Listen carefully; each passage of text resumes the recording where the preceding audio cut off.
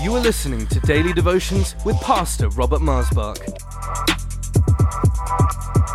We believe that these devotions will encourage and strengthen you. So tune in, connect, and be blessed. For any more information, please visit us online at lifechurchuk.org. Welcome to Life Devotions. Thank you for joining me today. The riches of His grace and glory is the title of this devotion. When I think about these things that I'm sharing with you, I could talk about it day and night, folks. Not because I have all this knowledge, no, because I am so grateful. And I pray these thoughts often, that I have been made accepted in the Beloved according to the riches of the glory of His grace. That I have the redemption through the blood, the forgiveness of sins according to the riches of the glory of His grace, that I am filled with this heavenly holy life according to the riches of His glory. So the riches of His grace, the riches of His glory, that kind of part of my prayer life and simply got into me by reading scriptures like this. I'll read it to you here in Ephesians chapter 1, which is what a phenomenal chapter, where he says in verse 6, to the praise of the glory of His grace, by which He made us accepted in the Beloved.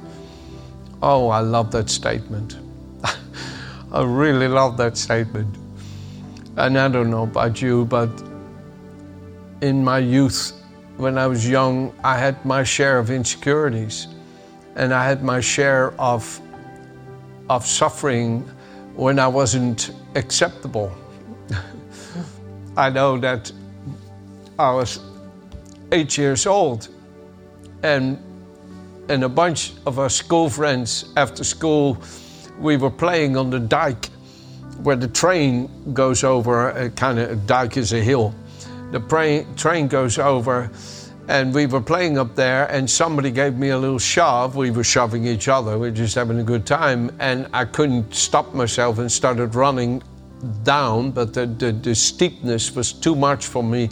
So there's nothing I could do to stop, and I stumbled over some rock or something, and my hands went out to stop myself as I was falling down, and there was a sharp rock, and it cut my hand open right here. I have a big scar right there. Maybe you can't see it, but there was a big scar, and it busted that hand right open.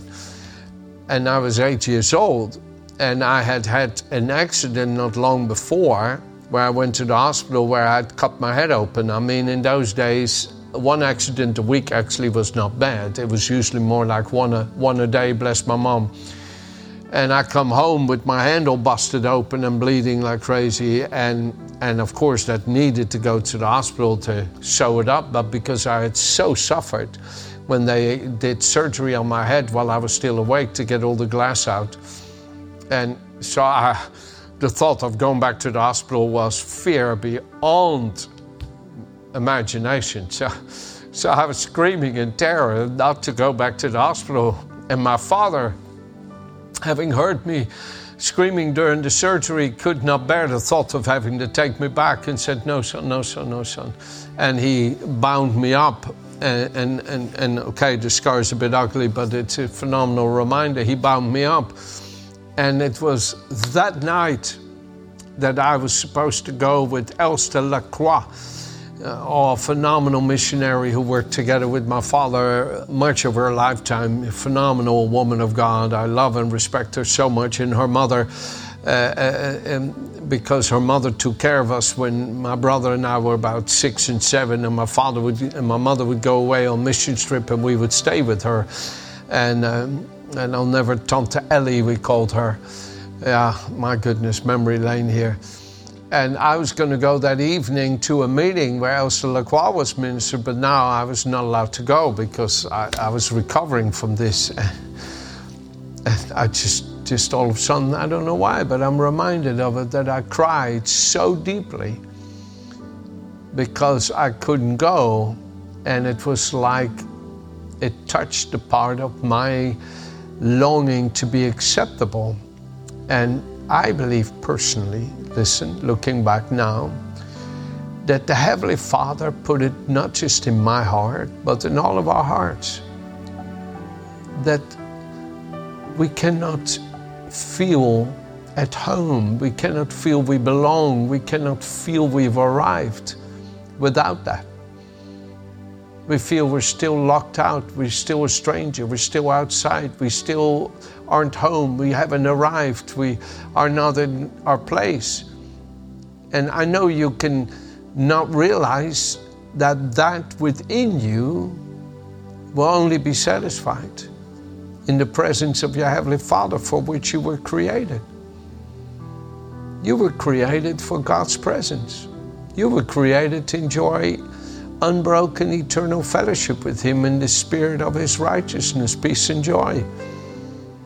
And to not be in that place, you haven't arrived yet. You're still not there. But this is the wonder and the marvel of Jesus. He came so that we might be accepted in the Beloved. What a phenomenal thing that, because Jesus is there before the Father, representing you and me. Because He lives in us and we live in Him. We are now, because of Him, accepted. We accepted. We've arrived. We're at home. We belong. I'm at home. I've arrived. I belong. I'm in the place of God. And I mean what I'm saying to you. Oh, how I love these thoughts. How I love this. I am what I am by the grace of my loving Heavenly Father. Because the life that I live in this body is the life of Jesus. And through His life in me, I have access to my Father. I'm acceptable. I belong. When I come into the heavenly realm and the angels look at me and the saints of glory, they don't look at me like I'm some stranger because I still live in this earthen body. No, they all, oh, that's Robert. He's part of the family. And the same is true for you. You see, the Bible says in Colossians 1:12 that we have been given the privilege to share. We have been made fit. We've been qualified by God to share the inheritance of the saints in the light. Oh, my goodness. How can you not get excited at such thoughts? I mean, how is it possible? Giving thanks to the Father who has qualified and made us fit to share the portion which is the inheritance of the saint, God's holy people in the light. No, did you know that? No. At this moment, because Jesus is your Savior, you're already at home. You've been made accepted. You're well-pleasing. You belong to heaven. You're not a stranger there. You're a stranger here in the sense that you know you're not of this world. You're not a stranger here in the sense that you share this joy with all God's children from every tribe, tongue, and nation. Oh, I tell you, I'm so happy. I'm in a church where you have people from Africa, all over Africa, Ghana, Zimbabwe, Nigeria, all over Africa. All over the world. We have people here from Russia, people from Germany, people from Holland, people from France. We have people here from all over Britain. We have people here from all over the world in this church. And I love this, from Poland. We have people from Slovakia here. I better not keep going, because then you say, hey, you forgot my country. Oh yeah, from South America. From Brazil, what do you call these countries anyway? I just love it that I'm part of this family. So number one, we have been made accepted. We've been made accepted according to the riches of His grace. We've been made accepted in the Beloved according to riches of His grace. In Him we have redemption through the blood, the forgiveness of sins according to the riches of His grace. Lastly, but not least, I close with this thought, and it's right here in chapter 3 of Ephesians.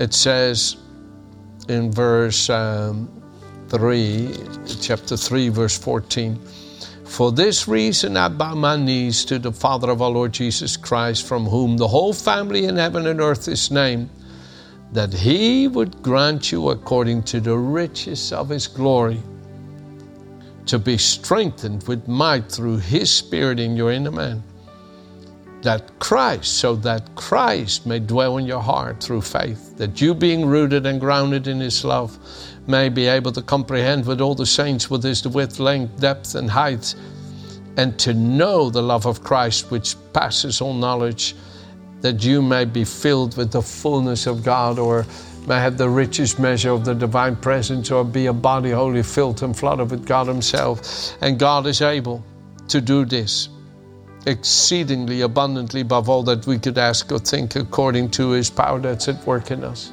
To him be the glory in the church by Christ.